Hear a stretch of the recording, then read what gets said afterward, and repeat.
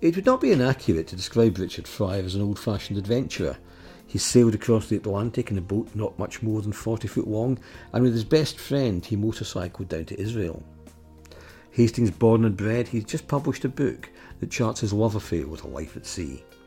Called Lost Odyssey, it also reflects his 3-decade-long obsession with life in the West Indies, somewhere he first visited in 1980, and where, at various points in life, he seriously considered making his home.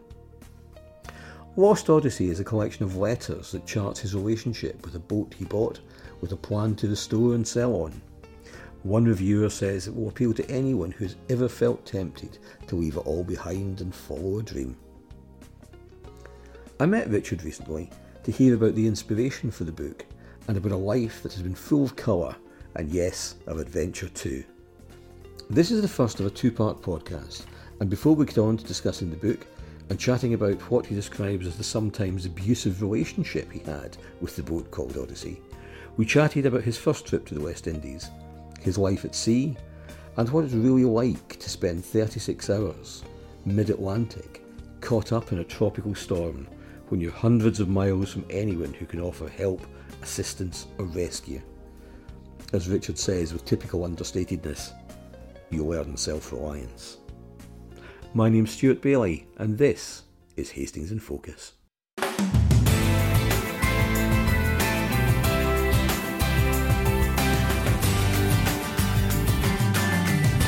I was talking to some friends at the weekend about your book and having met you and the fact that we were doing this interview. And she said you sounded like a good old-fashioned adventurer. Is that how you see yourself? Well, it's certainly true that when I was a child, I spent my time mostly out in St Helens Woods climbing trees, and I imagined myself to be at the top of the mast of a square rigger out on the ocean because I used to read copiously about, people like Cook and Drake and Nelson, and I kind of felt as though I had been born in the wrong century. Although my parents weren't the kind of parents that had yachts, and I had no real sailing experience in my early childhood. You're born and brought up in Hastings, so obviously boats are in your line of sight on a daily basis. Did that create the magic? I think that does get into your soul, the fact that you've always got that empty horizon that you can look out over and wonder what's on the other side of it. And yes, there were always ships going up and down the channel, and there were the ships on the beach down at the old town, but I never ever wanted to be one of those people that has to drag boats up and down the shingle. And still to this day, if somebody asks me to give them a hand with their boat, it really sticks in my craw. I only want to be able to get on a boat that I can step off the dock and untie the lines and go. I don't like wet boats. When you left school, you went to work with wood. You became a cabinet maker and an antique restorer. It seems as if that skill was transferable to what you then did later in life. Well, certainly, Odyssey was the third boat that I've owned, and the previous two, which I co-owned with a good friend of mine, were both wooden boats. So with wooden boats, there's always repairs and there's always work that needs doing to them. And yes, I was able to transfer some of my cabinet-making skills, but the issue with boats, of course, is that there are no right angles. So it's a different kind of woodwork, actually a kind of woodwork that I now find more enjoyable in many ways than working on furniture. But also, the issues with boats is the fact that you're often in extremely constrained positions where you're having to work, and that can make life very difficult. Also, I would say that my first part of my career was all about restoration of antique furniture, and there's something about the notion of period furniture and the quality of the joinery and the quality of the timbers and the time from which they came, which is somehow commensurate with those early days of wooden sailing ships. You were 19 when you first found yourself in the West Indies. How does that bit of the story fit into your life? Well, in those days, the West Indies was a much more inaccessible place. So we had to fly to Miami and then wait for 36 hours for a connection, and then fly down to St. Martin. And so this would have been in 1980, and yes, the era of package tourism had begun, but package tourism hadn't really reached the West Indies. So it was a much more exotic, perhaps more exclusive destination back then.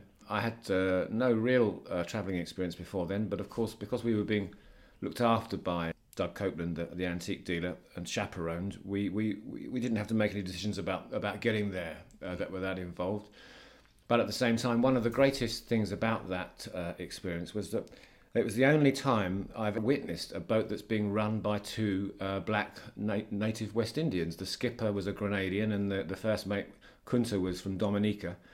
And normally there are very, very few black people working in the sailing industry. And I got the chance to live with two Rastafarians, get to know their culture, get over any fear or inhibition I had about being with black people, which I think a lot of white people do have.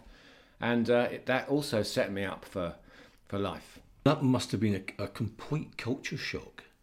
It was extraordinary, especially when the first night we went out, he took us ashore to go and buy some grass, actually, into the sort of ghetto lands of St. Martin. And we found ourselves in the dark, the only white people surrounding it, and it completely freaked both of us out, actually. But it was a kind of ring of fire, because once we'd been through that the first time, the next time it got easier, and then it just became very, very normal very, very quickly. Because you mentioned that you being chaperoned, you having someone to tell you where to go, or perhaps more importantly, where not to go. That didn't really happen. Doug used to go ashore of his own, and often Brett and I would just stay on the boat because we were kind of saving our money. So we weren't that adventurous, really, when we were in the West Indies the first time. Partly because when we were in St. Thomas, the US Virgin Islands, and already then that place had got quite a violent reputation.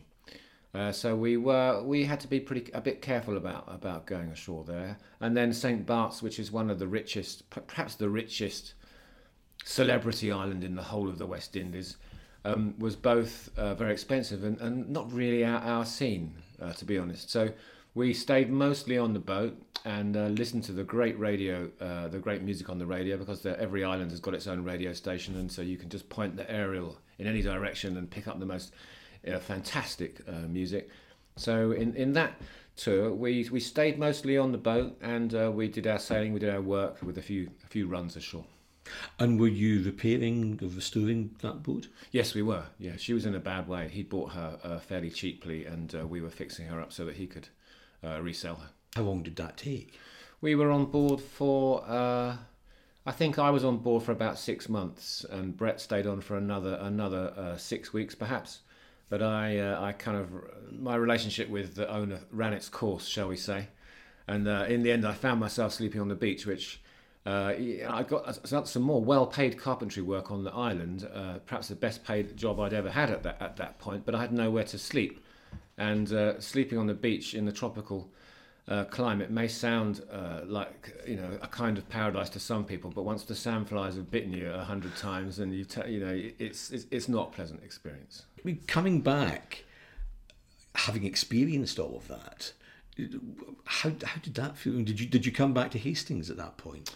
Yes, I did come back to Hastings, and then I sort of we did have another trip. We went down to Israel on a motorbike and lived on a kibbutz. This is Brett and I again for 6 months. We had another adventure the following winter, but I ended up working in London and a top restoration company, and I learned, which really put finishing touches to my skill set as an antique restorer. During the early part of that time, I started making some money, and I started thinking, well, what am I going to do with this money? What can I do? And I thought, well, what I'd like to do is buy a boat and sail back to the West Indies with my own boat, and then and live out there and explore the islands. So I had this conversation with Brett, and Brett had already been in the Merchant Navy before he met me, and he confided that he had also had this dream of sailing the Atlantic. So we combined our dreams and decided that that's what we would do. So to the layman, the idea of sailing across the Atlantic in your own boat, what size was the boat? She was a 42 foot. Right. And there was you, Brett, and a couple of crew members? Yeah, there was 2 other guys that we got from a company called Crew Savers. It was quite an interesting mixture, actually. One of them was an old Etonian maths teacher who was teaching at a public school, I believe, about 30 years old. There was Rory, who was a 22-year-old biology student, and then there was Brett, who was very working class, and then there was myself, who was a kind of grammar school middle class chap. So there was quite an interesting mixture, the 4 of us on that vessel. And how long did the trip take? the trip actually from the trade winds route, which is the traditional way of going to the West Indies from England. You sail down to the Canary Islands and then you go directly across from there. So we left Eastbourne and we went down to Falmouth. And actually, the thing I always say is that we weren't especially experienced. We had a boat and we'd sailed around and around in the Channel, and we'd done our various yachtmaster courses. But our previous longest trip was 120 miles up into the North Sea to Vlissingen, which is the nearest part of Holland. And so when we set off from Eastbourne to Falmouth, which is 250 miles, we were doubling our previous longest passage. And then when we went from Falmouth down to La Coruña across Biscay, which is 500 miles, we were doubling again.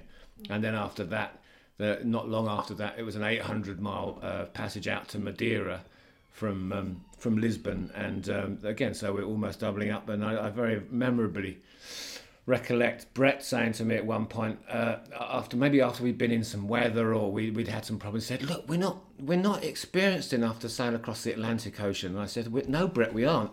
But by the time we get to the Canary Islands, we will be." And I suppose at that point it's too late to turn back in. It is. There was a very strong feeling once we crossed the Bay of Biscay. I remember looking back across, the wind had blown us there, and thinking it's too far now. And each time, each passage that we would make down to the next destination, we feel we were further and further away. There was a fantastic feeling of there being no going back.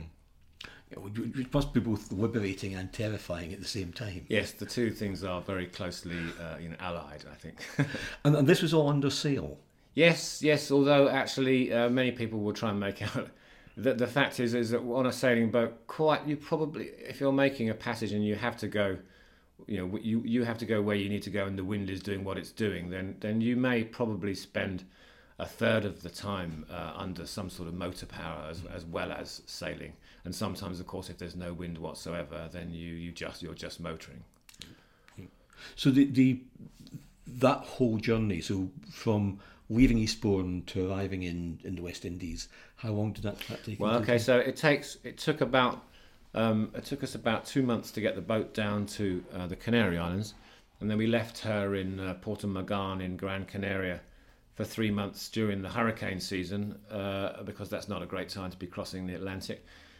We went back down again in November, and then it took us 23 days to go across. And we did sail the whole way then because our engine broke halfway across. We were in a tropical storm with very large seas, etc. And the engine we didn't know it at the time, but the engine got filled up with salt water and wouldn't start beyond then. So we ran out of power. We were actually gradually driven back into the 18th century as a result of the things that were happening to us, which was, again, a kind of dream coming true, but at the same time, something which made it a little bit more arduous.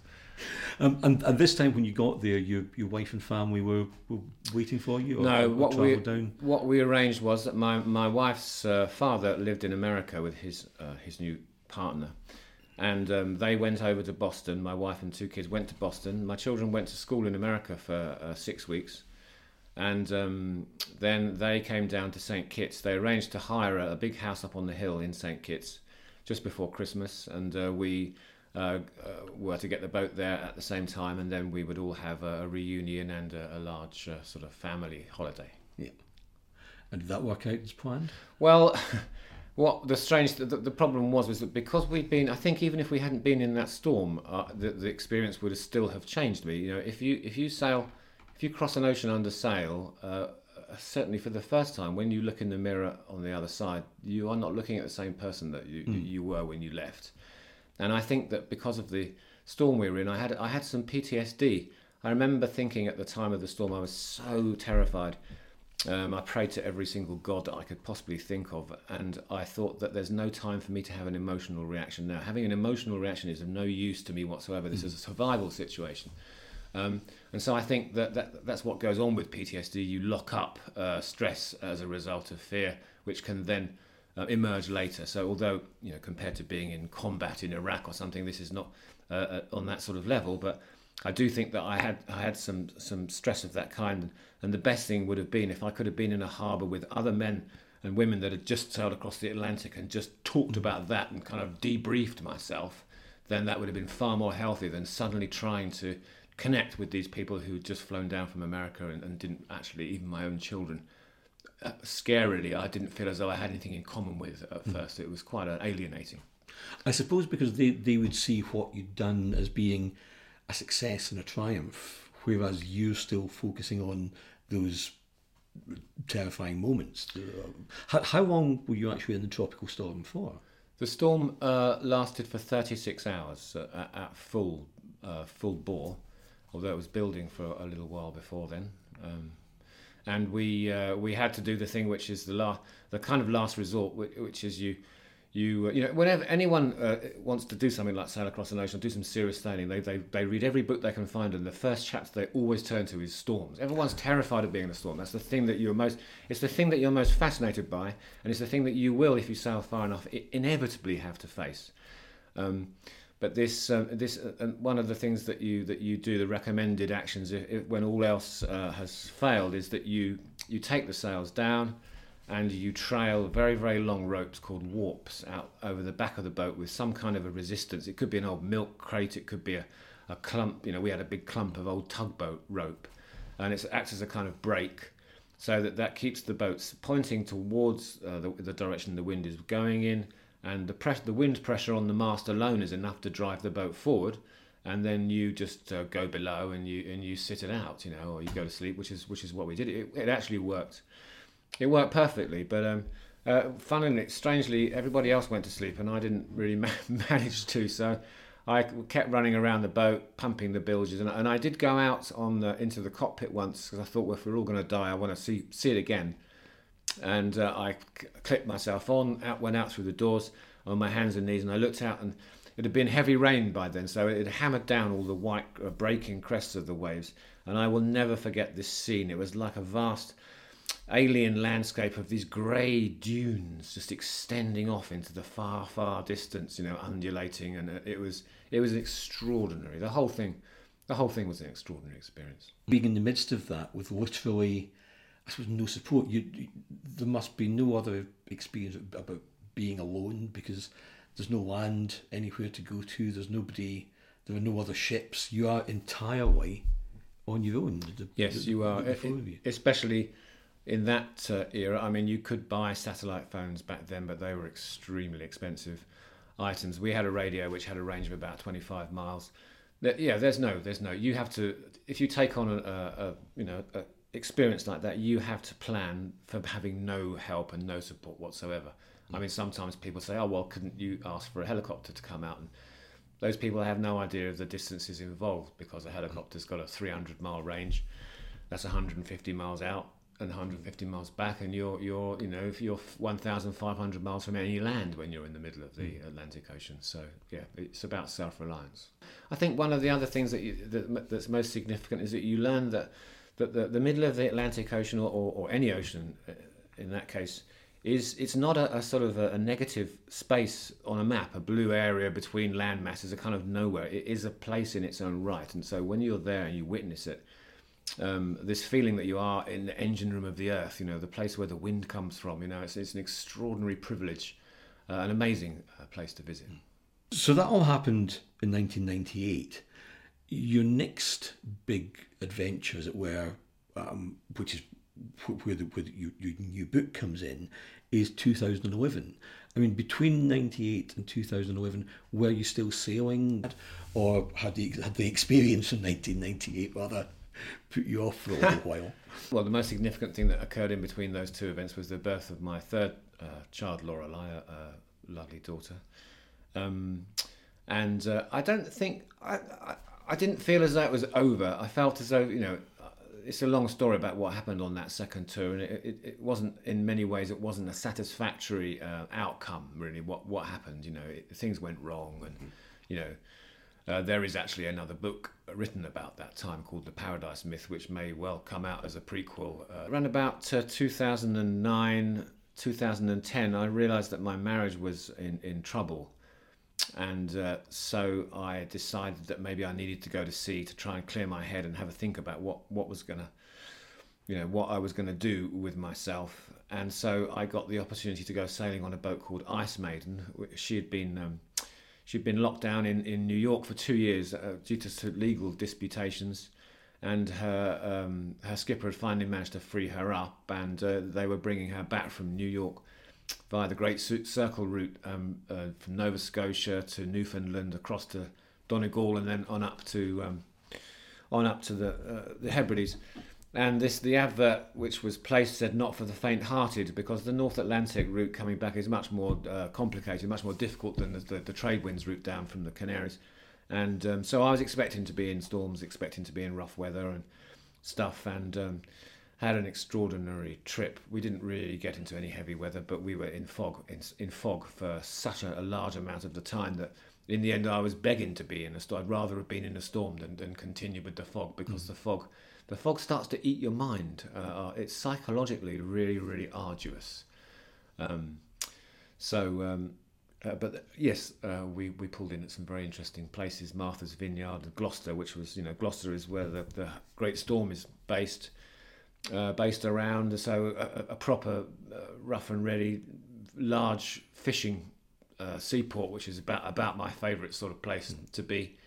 And then, of course, we went up to the Hebrides and Donegal. Very, very beautiful places. So that is a significant oceanic experience. That's the only thing that I did in between that and Lillibet and the first adventure in the West Indies and my second tour in 2011 on board Odyssey. Yeah.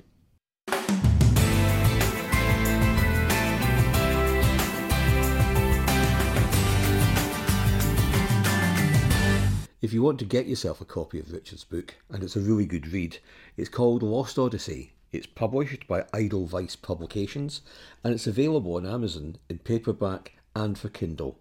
Locally, you can pick it up at The Bookkeeper, Printed Matter, Bookbuster, and The Edge Cafe.